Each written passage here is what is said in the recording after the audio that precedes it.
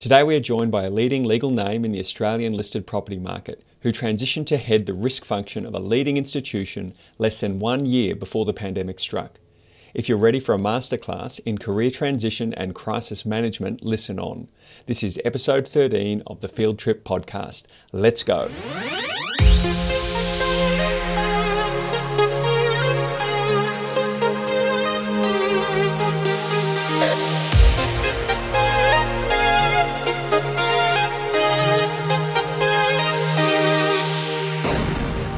Jacqui O'Dea is the Chief Risk Officer of GPT Group, one of Australia's largest diversified property groups with $24.5 billion of retail, office and logistics property under management.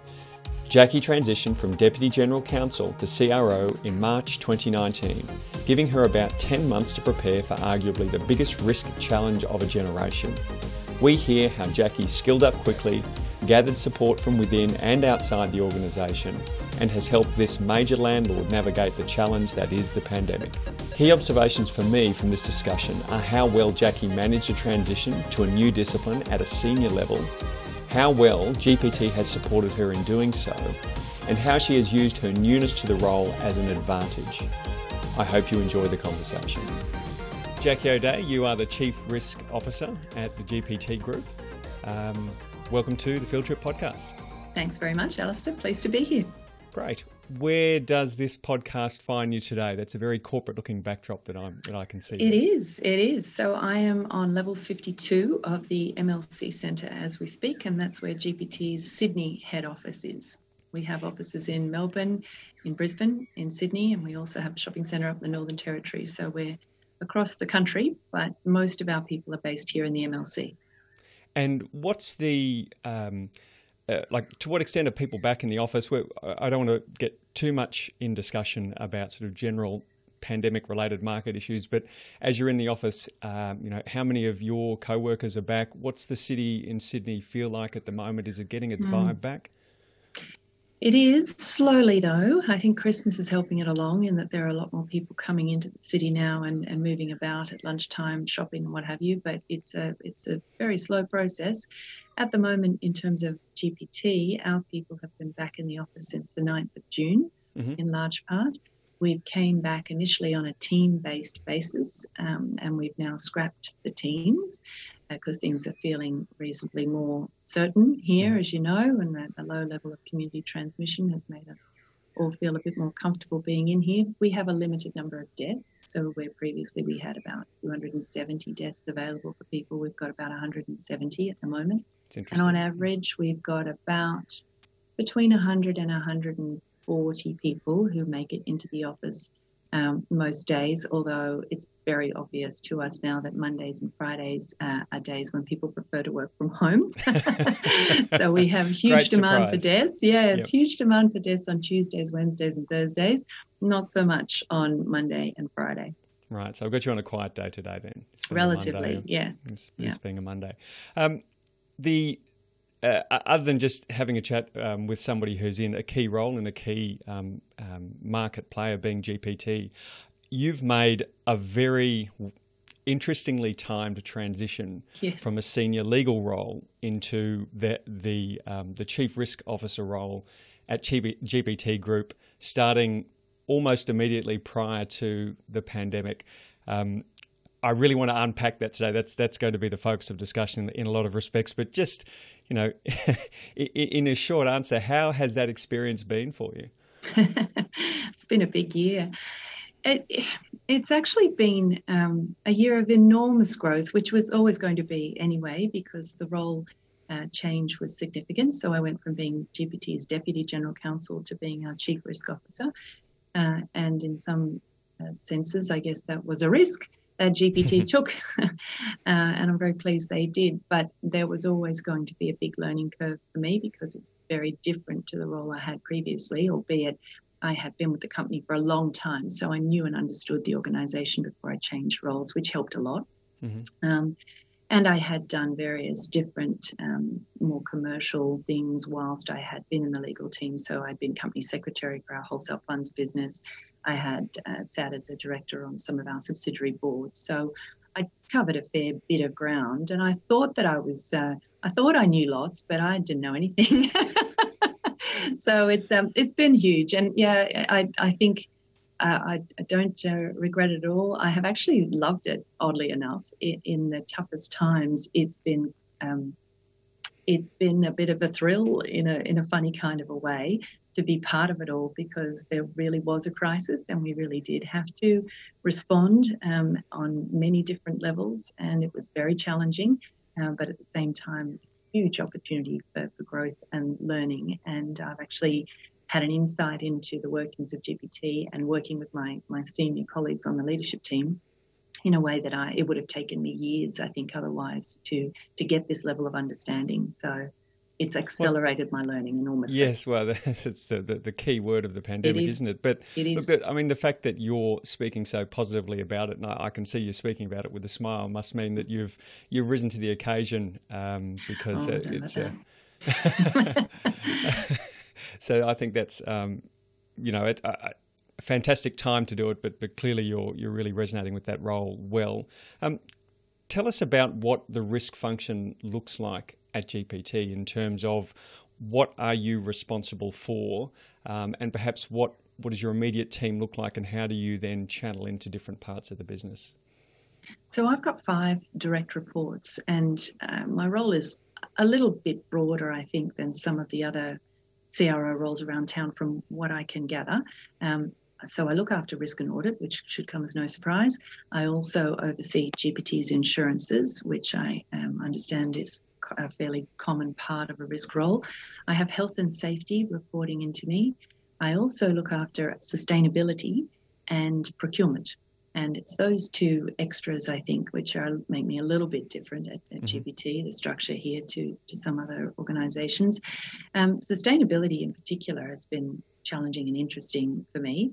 And as everyone would know, ESG is really having its time in the sun at the moment. Everybody wants to know about ESG and what GPT is doing in that space. And a lot of that is dealt with in my team or by my team. Governance, of course, has an overlap with legal, and so my background in legal and in governance generally, having been POSEC, as I mentioned, has been incredibly useful from that perspective. But yeah, it's a broad remit, so 5 direct reports, and each of them have people who report into them. And what is, as you look around town, whether it be within real estate or more broadly, what is the typical career path into that CRO role? It's interesting because when I first transitioned into this role, I spoke with Deloitte, and they have a sort of executive training program that they run for people coming into any of the C-suite roles. And so they had some good insight into what people's backgrounds are when they take on the CRO role and what training might be required. And I contacted them because I was very keen to develop my skills in this area. And one of the things I learned that there really is not the traditional career path to CRO. So there's not one definable path to getting here. And increasingly people are coming from a legal background. That didn't happen very often, say 10 years ago, but over that period of time, more and more CROs have some kind of legal background. A lot come from consulting firms. So a lot of them have come through the EY and Deloitte, PwCs of this world. And what, with their genesis in finance? I mean, with my sort of narrow perspective, I've seen people come through a finance function ultimately to find their way into risk roles. Yes, finance sometimes. Just thinking of my predecessor, she was at Macquarie Bank in a risk role before she joined GPT and has now moved on to enterprise risk management at CBA. Some of them have come from that kind of banking sort of background and have had degrees in economics, accounting, finance. But yeah, law is increasingly another pathway into it. But there is no one well-trodden path to risk management. I mean, you've just spoken about all the different areas of responsibility. There's no one core discipline that naturally covers all of them. No, there isn't. And risk itself as a discipline is, look, it's been around forever, and every organisation has always been conscious of its risk. But the way it is, not like it has this year. no, I'm sure. that's right. The way that it's sort of been formalised, I think, in recent years, and is now managed much more closely. There are tools out in the marketplace at IT that is set up to assist people with risk and compliance management.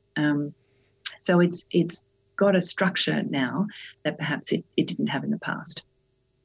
And so which of those areas have you found the most challenging to grapple with, or where you've had to put the most work in to get up to speed? Audit, probably, because audit is an area like legal, I guess, where people come with very clear backgrounds, actually, and this notion of the role of internal audit and how that fits with your external auditors, what you're there to do, the importance of maintaining independence as an internal auditor, and how you actually go about doing that, and keeping those lines of responsibility really, really clear.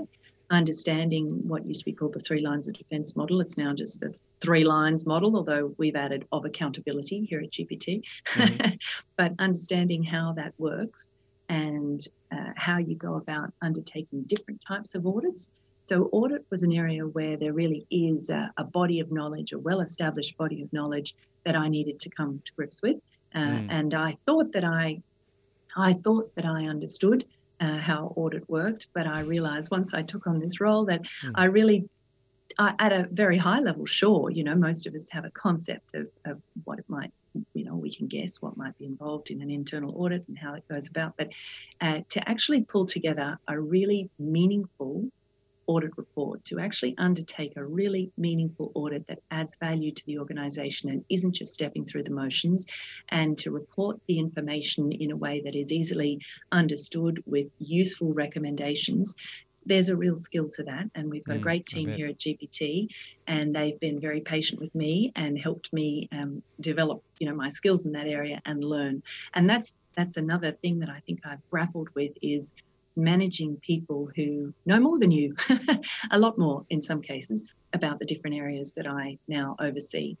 Well, it's a healthy environment to be in, isn't it? It is. Surrounded by people that know more than you. That's always been my view of the world. So how has, you spoke about the challenge of the internal audit function. How has your time at GPT helped and hindered you in that respect? Because I suppose you would know a lot of people, so you'd have a good understanding of the business, but you're also there to ask the hard questions. Yep. I imagine that is one of the ongoing challenges of that internal risk function, to get access and openness and a candid response from people that you're talking to, but also being able to remain impartial. How have you walked that line? Well, actually, that's where coming from the legal background, that's actually been very helpful to me, because there were many occasions in my previous role as Deputy General Counsel where I had to sort of take a hard line. Crack the whip. And tell people, this is, you can't do this, and these are the reasons you can't do it, et cetera, et cetera. So I was comfortable and remain comfortable doing that in here. I think also my elevation, here I use that word, to GPT's leadership team has assisted me in that, to tell the truth. It's been interesting because having, I guess, that credential behind me when I'm asking for information or when I'm saying that something needs to change, then generally I get a pretty good response actually now. So it's good, but it is tough. I have worked with a lot of my colleagues for many, many years, and I know them well, very well. So I can also guess where they're hiding. I know where all the bodies are buried. So you just need to tilt your head in a certain way. Really? Do you really out. mean that? That's right. So it's both on occasion, but no, it seems to be. I think being professional in your approach is always very helpful. It's maintained a good degree of professionalism, I like to think, in my work in here, and that's been very useful. It's a really interesting thing, and there are a few comments you made in there have me think about you're talking about the difference in perception of you, or the way people interact with you when you move from a very senior role into a C-suite role, which was interesting. As we were discussing just before we pressed record before, I was wanting to get an understanding, albeit a brief understanding, about what the governance structure or the corporate structure at GPT Group looked like from the perspective of exactly what you're talking about there. So, basically what in broad brush does the structure look like?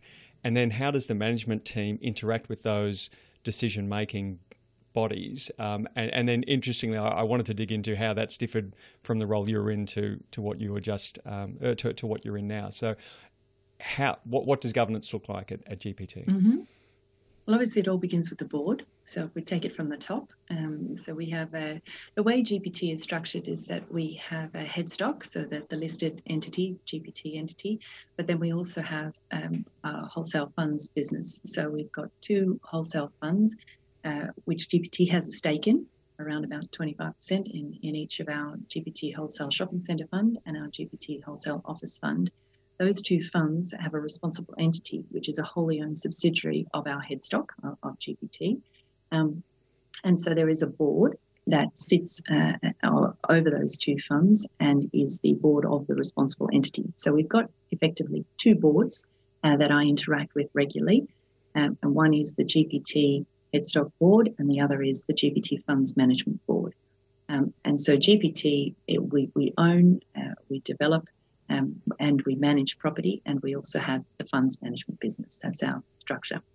So within our main board, we also have a number of board committees, and there are two in particular that I interact with now, and that is the Sustainability and Risk Committee and then the Audit Committee. So I report, all members of my team report directly into both of those committees, and I have a lot of liaising with the chair of each of those committees. And in fact, as far as the Audit Committee is concerned, I have a dotted line report through to the chair of our Audit Committee. So I report also to our Chief Operating Officer and also to our Audit Committee chair.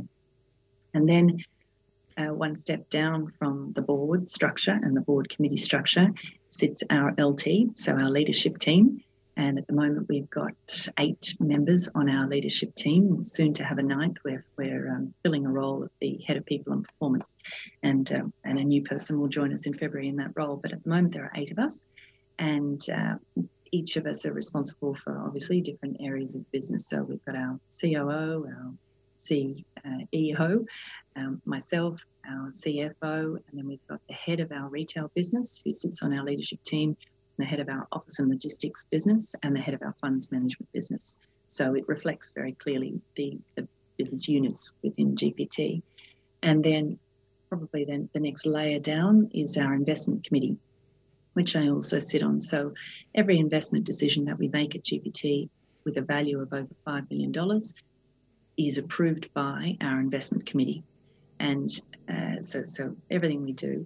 And that investment committee has a due diligence committee, which I chair. And the role of the due diligence committee is once the IC has actually approved an investment, so we'll go ahead with it, then the due diligence committee oversees all of the DD that's done in relation to that acquisition, divestment, development, whatever it might be. And then only once all the members of the DDC have signed off do we actually go ahead with that. So and all of that happens in accordance with limits of authority and all sorts of other structures that sit in place. But those are probably our key governance structures. So the board committees, the leadership team, the investment committee, and then the due diligence committee that goes with that.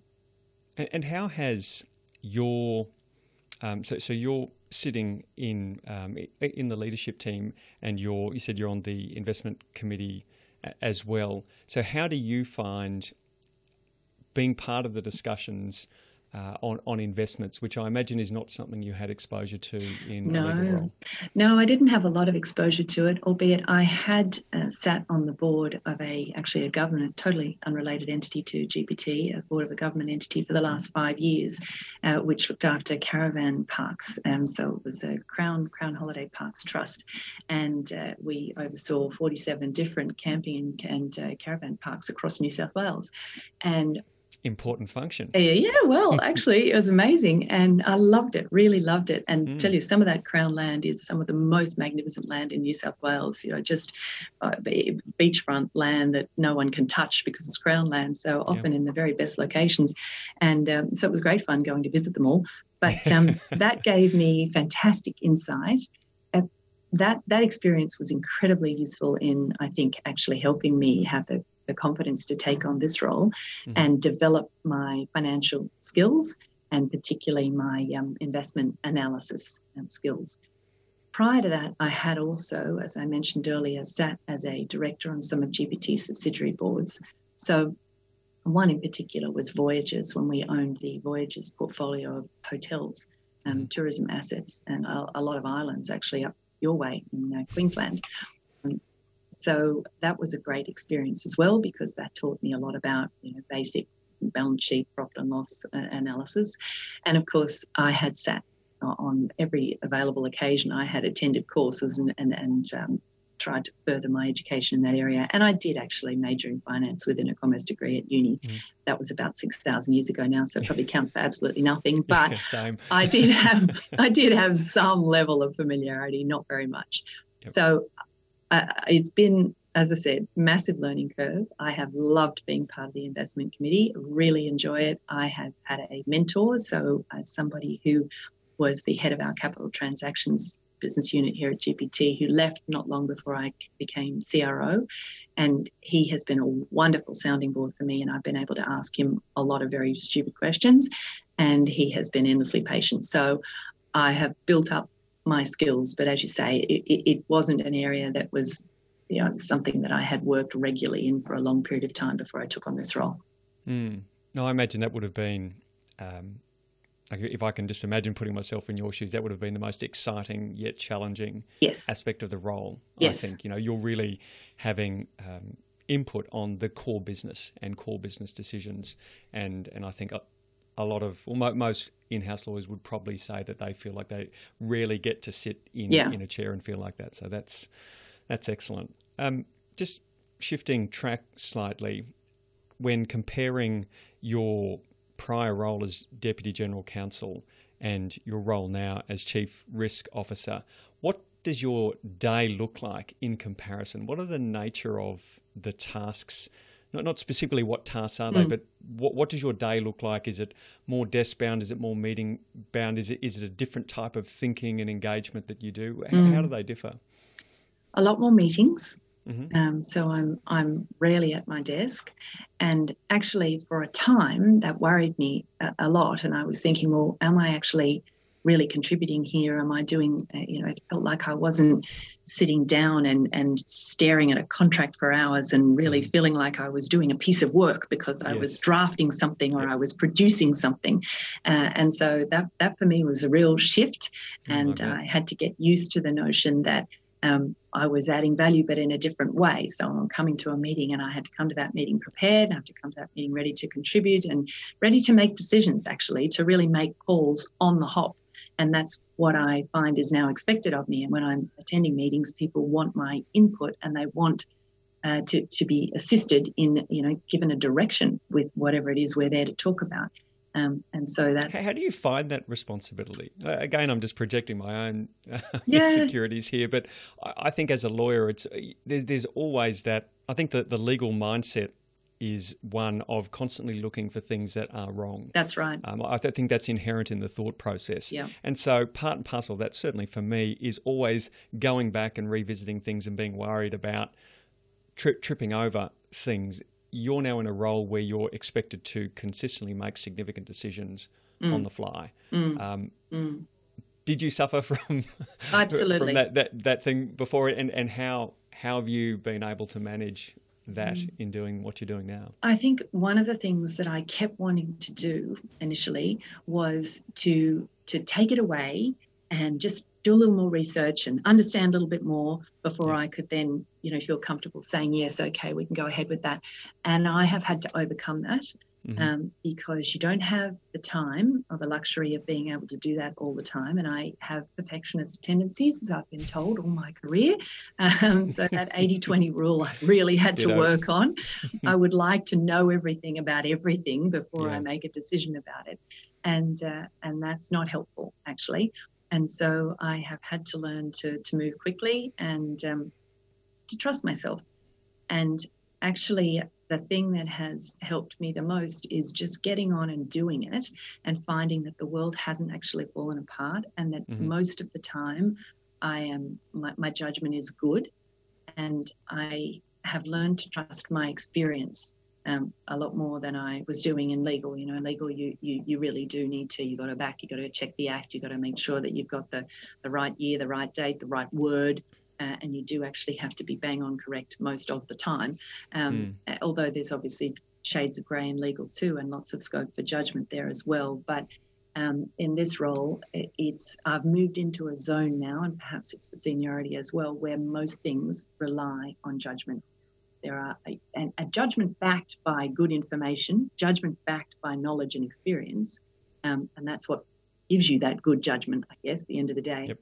But yeah, you just have to kind of trust yourself every now and then and go, yeah, just let's go. And I made a call this morning, actually, which is still scaring me. But you know, we've done all the. This is a free therapy session. Yeah, that's it, exactly. I can tell you, but look, it's and it had to do with IT, and IT is not an area. In fact, from a risk perspective, cyber, the risk of ransom at the moment is really very, very high, and it's something we're constantly conscious of, and it is an area where I've had to do more work in that area to be able to understand the risk. I needed to understand some of the language. I needed to understand a bit more about the technology than I did, and that was actually when you asked before about the biggest learning curve, audit was certainly a big learning curve, but having to understand a lot of IT, it has also been a challenge for me. Yeah, and there's so much, you know, having had to walk a similar path in quite a different context. There's so much there that is unknown and is not tangible. It's quite a different. Yes. It's conceptually very different to other things that you need to learn. So I hear you on that.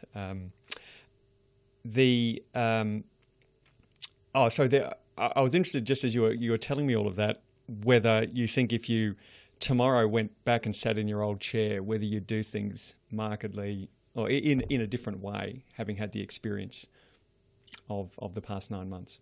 I think the commercial insight that I have now would help me I would probably perform my role slightly differently, certainly with a much greater understanding of the end goal, perhaps than I did originally. It's funny, you think you know things and you think you're commercial, but I realise now that I probably wasn't as commercial as I believed I was.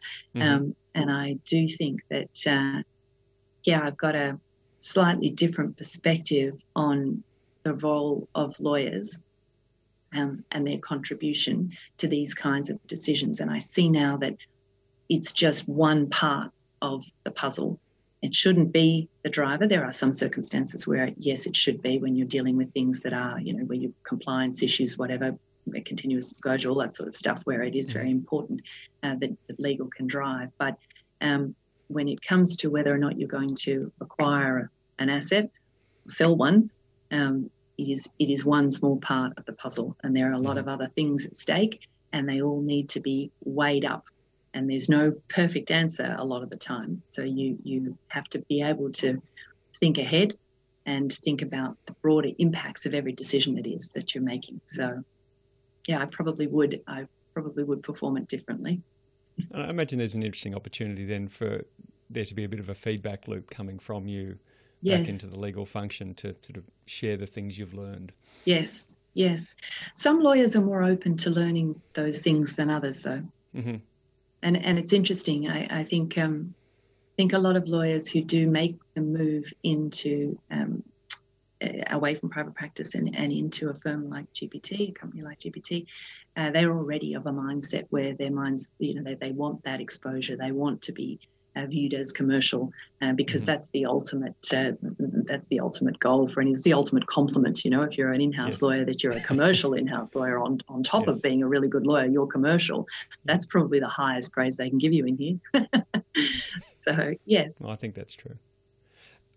Let's, if we can, just go back to the sort of early in your tenure when the pandemic was starting to become a thing, and not wanting to get into the specifics of what GPT did, but perhaps talking in more general terms, to the extent you're feeling comfortable to do that.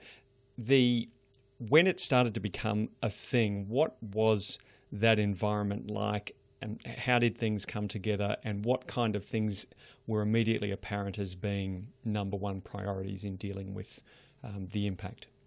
Health and safety. Health and safety was absolutely and remains absolutely our number one priority. So the health and safety of our staff first and foremost, and then obviously we deal with a lot of contractors. We've got tenants, we've got customers coming into retail shopping centres across Australia.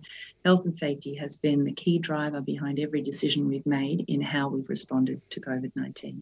And can I just ask, how did you mobilise in that area, being new to the role and not having that skill set specifically, or that I'm sure you've had things to do with that area, but you haven't been a practitioner in that area before. How did you and the team mobilise with expertise to help you sort of meet those challenges? It's interesting. GPT has an external advisor who we use to advise in relation to crisis management in particular.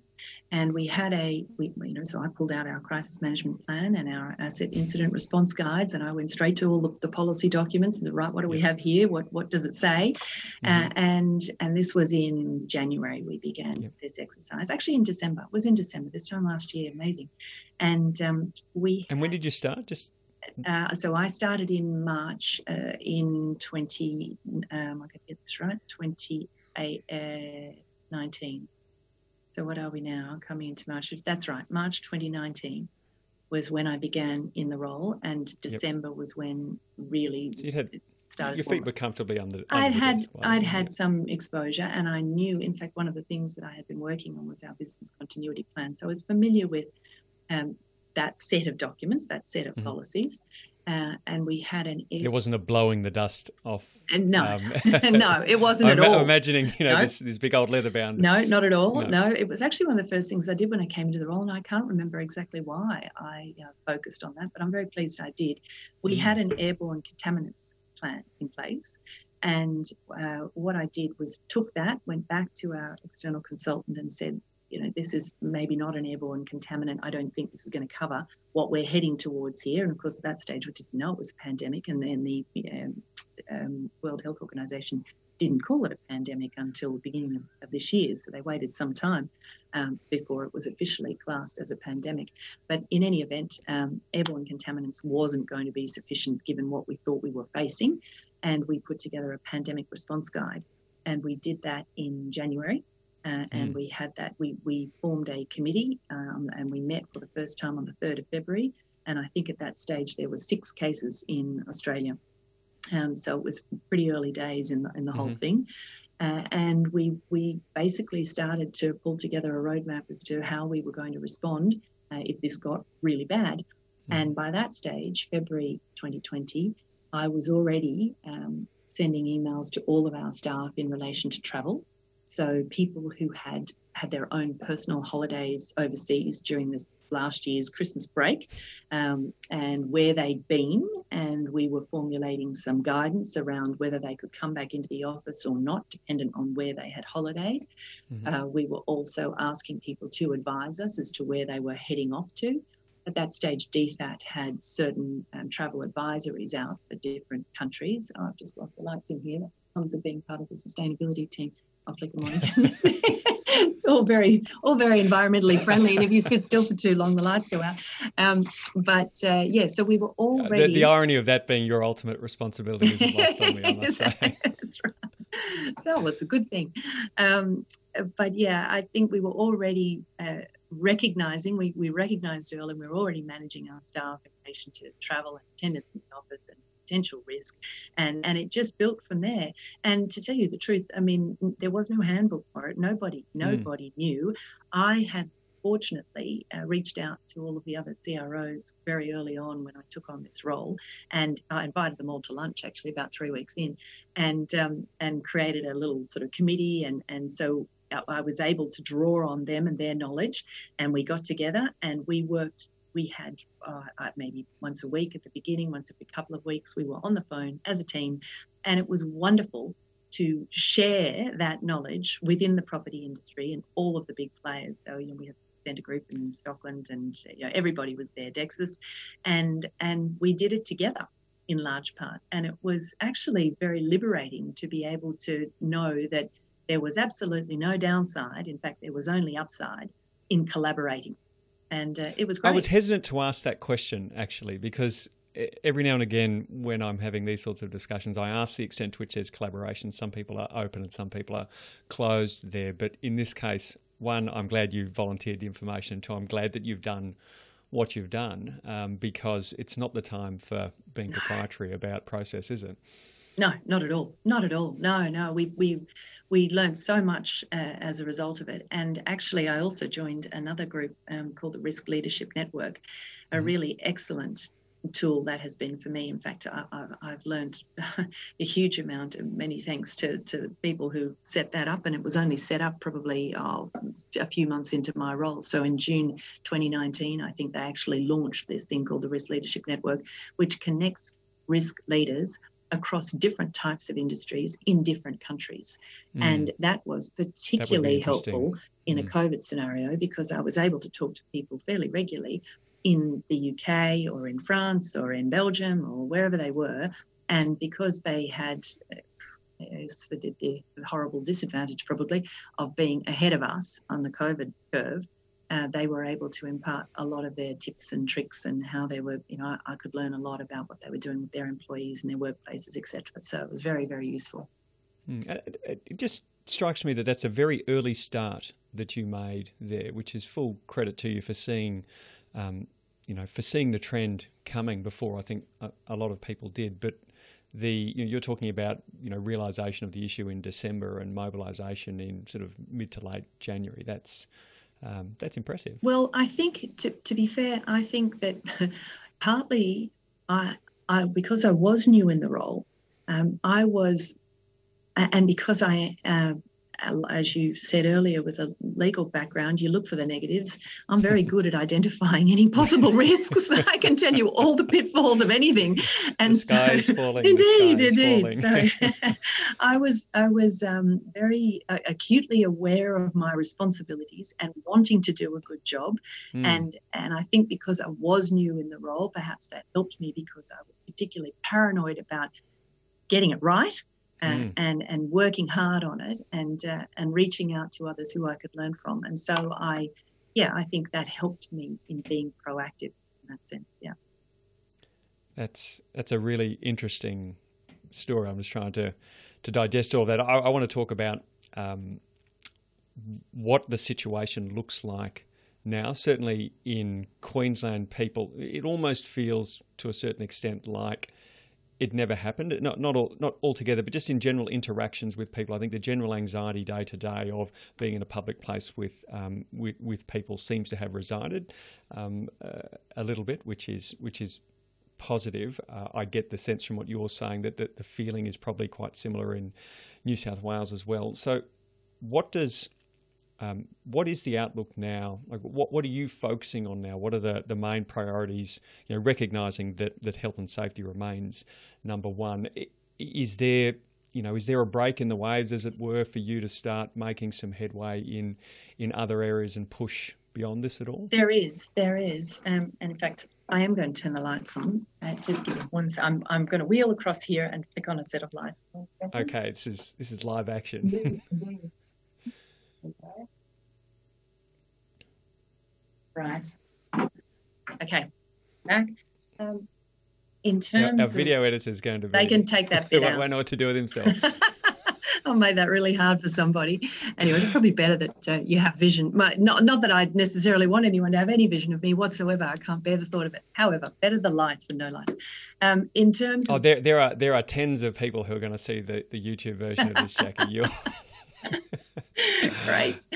Now, in terms of what we're focusing on now, yes, there is a bit of a break in the waves that you say. At the moment, I think people are feeling relatively comfortable, albeit I am never completely comfortable, and it's not gone away. It's very clear that the virus remains, and there hasn't been a complete eradication of it by any means in Australia. So I think there is still great risk, particularly over this summer period. And I've got one son who's up in Byron Bay at the moment celebrating the end of his HSC.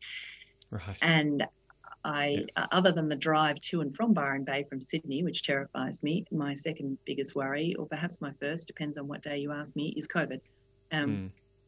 It's around. And so, yes, we still have to be vigilant, and we've got a way to go. And even once that vaccine gets rolled out, I think we will still, in fact, have some time before we can rest easy in relation to it. So that will be on our risk radar for quite some time to come. But other risks that we have, so we have a key risk dashboard like most organisations do, and we update that on a very regular basis. In fact, COVID has been a fantastic prompt for us to make that a much more active document. So we, when COVID began, we basically redid our key risk dashboard from top to bottom. And I think we've now ended up with a far more relevant document, which is getting a lot more attention than it used to. It used to be reviewed quarterly, and that was fine and probably adequate. But now I think the environment has shifted so much, and it's so dynamic that I don't think we can afford to have it reviewed as infrequently as that. And throughout the worst of the crisis, we were looking at it as a leadership team on a monthly basis. And we had put all of our key risks onto a heat map, and we've been moving them around as the environment that we're working in has been moving around as well. But some of those risks that are there for most large property companies, including GPT, things like terrorism, things like climate change, they remain as very key risks for us, and we are very focused on them in the background. Probably not as publicly as we are on COVID, but yes. Yeah. And how do you avoid? I give you some notes about what I'm going to ask ahead of time, and I was trying to think of a way to say this that was politically correct, but I might in fact say what I didn't say that I was going to say. How do you avoid the copy and paste the last report dynamic of risk analysis? And I have a similar question to valuations, actually. Particularly when they're done very frequently. How do you get clear headspace to look objectively at the risks for an organisation when you are coming back to that list on such a regular basis? It's amazing how much it has moved and how much focus that list has had since the beginning of COVID in particular. To the point where the board, the Sustainability and Risk Committee, and the leadership team will debate the use of one word over another in there. And it's fantastic and very gratifying. And the one thing that I've had to get used to, and I guess this partly comes from being a lawyer, I want to give them a perfect document. So I have had to learn, and I know this, and most of us know this instinctively, that you're not expected to give all the answers. Just because I'm the chief risk officer doesn't mean I'm going to know or understand all of the risks and identify everything correctly and have the perfect mitigation strategies in place. That's not the case. But my role is to be aware and to keep abreast of the changing environment, to understand what big risks are out there that other people may not have the time or space to be thinking about, to put those on the table. And then it becomes a discussion. It becomes a discussion about what do those risks really mean for GPT, and how should we be responding to them? How critical are they to our business? And so that's what we do. And that might mean that the way I have framed the particular risk gets changed, and that's a good thing. So there's a lot of focus. It's setting the table for the discussion being a more important thing than setting the table perfectly, I suppose. Yes. It's engaging all of these, these great minds with experience and expertise in different areas to focus on a range of different things that you're setting out in a way that can facilitate that discussion without necessarily looking going, Jacqui, that's brilliant, tick. Yeah. You get far more value and leverage, I imagine, out of that decision. You absolutely do. And it is such an interesting environment that we're in at the moment. As I've read on many occasions, we're in this liminal time where we are living the change right now. We're in this shift. We're in this little gully in between two very different things. And we can't yet see with clarity where we're heading in that regard. But there is no question that there is going to be a significant shift in the way we work as a society. And so what does that mean for the owner of very large and very valuable office assets in Australia? And how do we have to respond to that? And similarly in retail, there's been this great acceleration of online shopping, which we knew, and that was a trend well before COVID, but that's been brought forward as well. So what does that mean for us? But those things then have flow-on risks as well, and that work, shift in how we work is also potentially a threat to the culture of an organisation. If all your people are not coming in every day and you're not having that same collaborative interaction that you may once have had, what does that mean for the culture of GPT? Who are you into the future, and how much does it matter? So there's some really, really fascinating issues that we're thinking about and grappling with. What's your personal view, and you can share it or not, I'll share mine, but you first. What's your personal view on whether a lot of the doomsday talk about the negative impact on office and on the office and retail sectors, to what extent do you think that's on the mark or perhaps a bit overstated? A bit of a leading question, I think, by the way. Yes, I you can tell what I think. You have, but from a retail perspective, I think online definitely will be accelerated. There are a lot of people who've been introduced to online shopping who maybe have never done that before, and who are finding it very convenient and useful for whatever reason. So that'll take off, and we always knew that was going to happen. But if Victoria is anything to go by, so that ever since we've been able to open all of our retail stores in all of our shopping centres in Victoria over the last week or so, the trade down there has been extraordinary. Obviously, there's pent-up demand as well, but the number of people who have flocked back to retail shopping centres in Victoria, and similarly, say in New South Wales, after the lockdown, we saw the same thing. And New South Wales, we now are able to see that really hasn't abated since our shops have been able to reopen. So, yes, I think there's something in retail to the online story for sure, and we're going to have to learn how to deal with that. And our retailers are themselves adjusting to that and becoming multi-channel, omni-channel retailers. I just make a comment on that. Yeah. I think there's, when you look at a lot of the trends, and one of the things that I think about is the, perhaps figuratively the flattening of the CBD to a certain extent, where there might be more office work pushed out to the suburbs than there has been previously.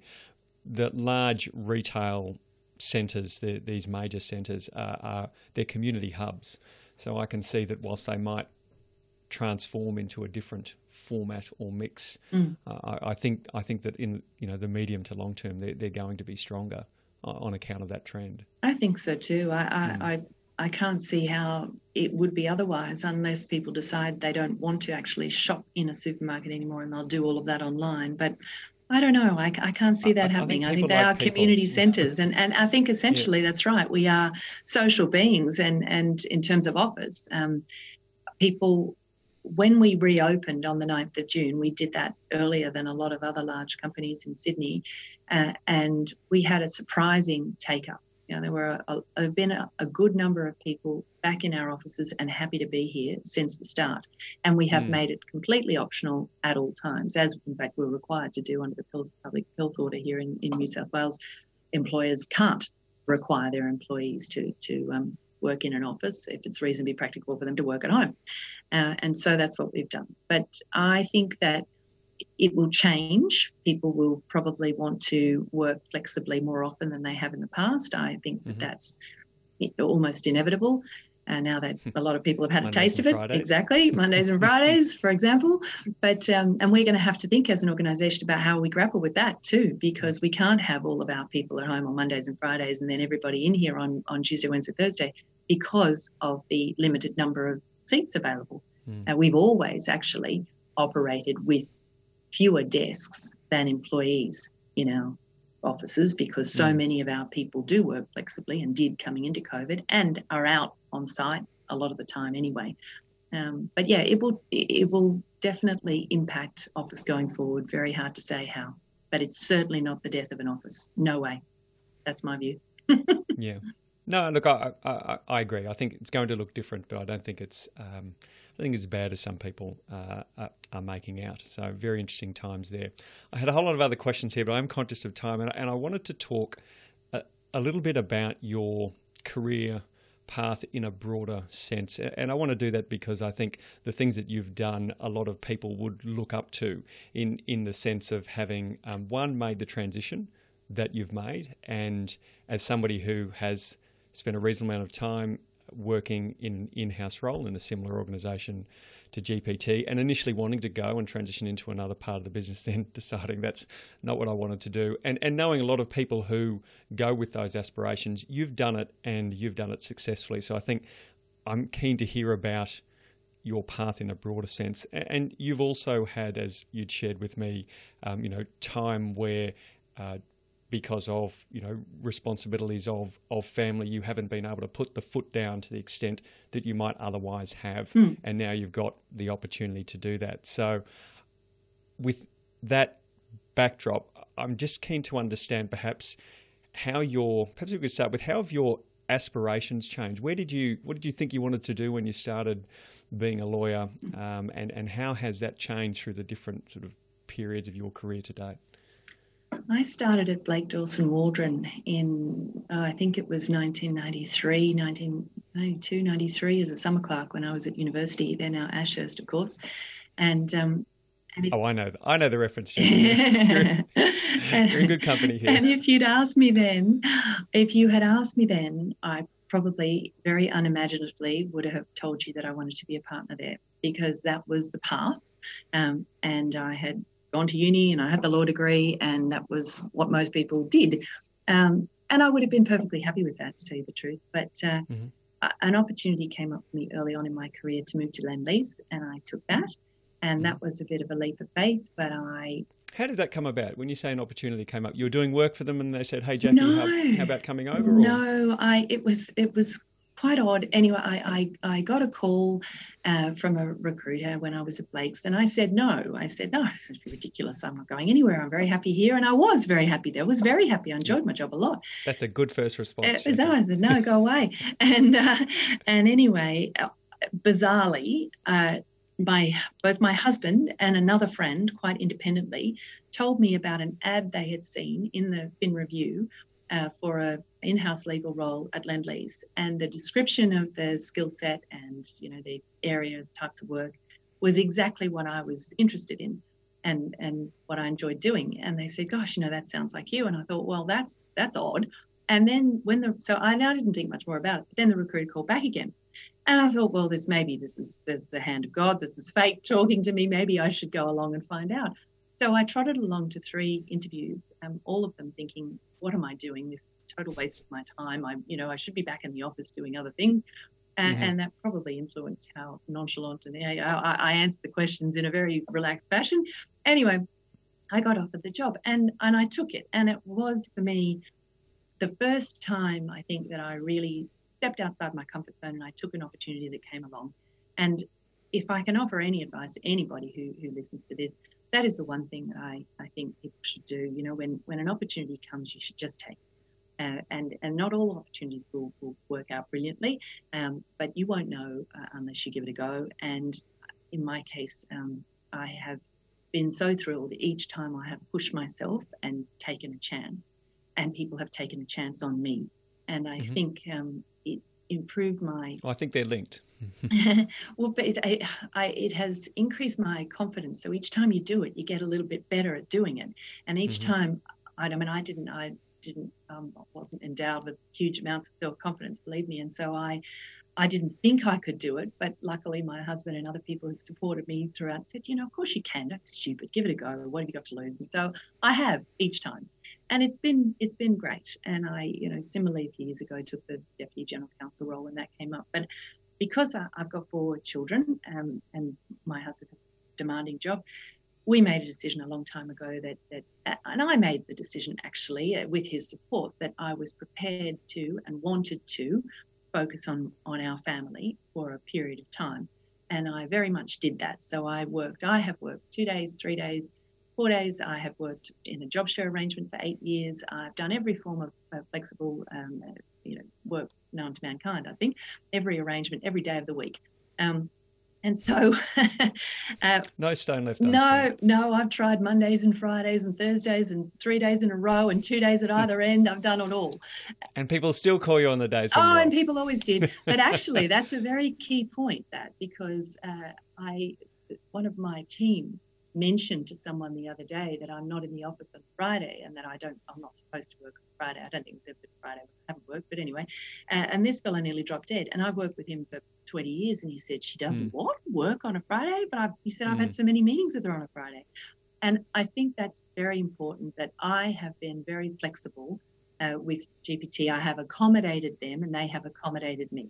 And it has been a mutually beneficial arrangement, and I have demonstrated that I can be trusted, and therefore they have given me that trust in response. So it's a two-way street, very much a two-way street, and I have never set firm boundaries around when I will or won't work. I have just done what needs to be done, and I have, on the whole, been happy with that arrangement. But yeah, when the CRO role came up, again, I thought, well, I don't know if is this a good thing to do? But then I thought, well, what the heck? Here we go. Give it a go. Well, I mean, as I've shared with you when we've spoken previously, I think that to successfully make that transition is rare from what I've seen. So full credit to you for doing that. Full credit to GPT as well, I think, for backing you into that role, because I think a lot of organisations take a view on the legal skill set and the legal mindset. Of course, you've proven yourself over many years there, but I think that's a great story, and I hope we see more of that. 2 questions, or one question before the standard last question that I ask.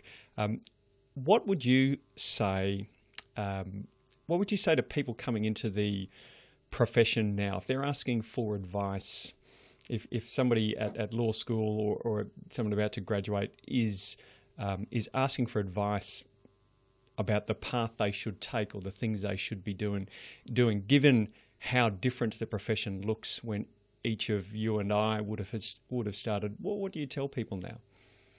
I can't. It's interesting because some of my sons are now 23, 21, 18 and 15.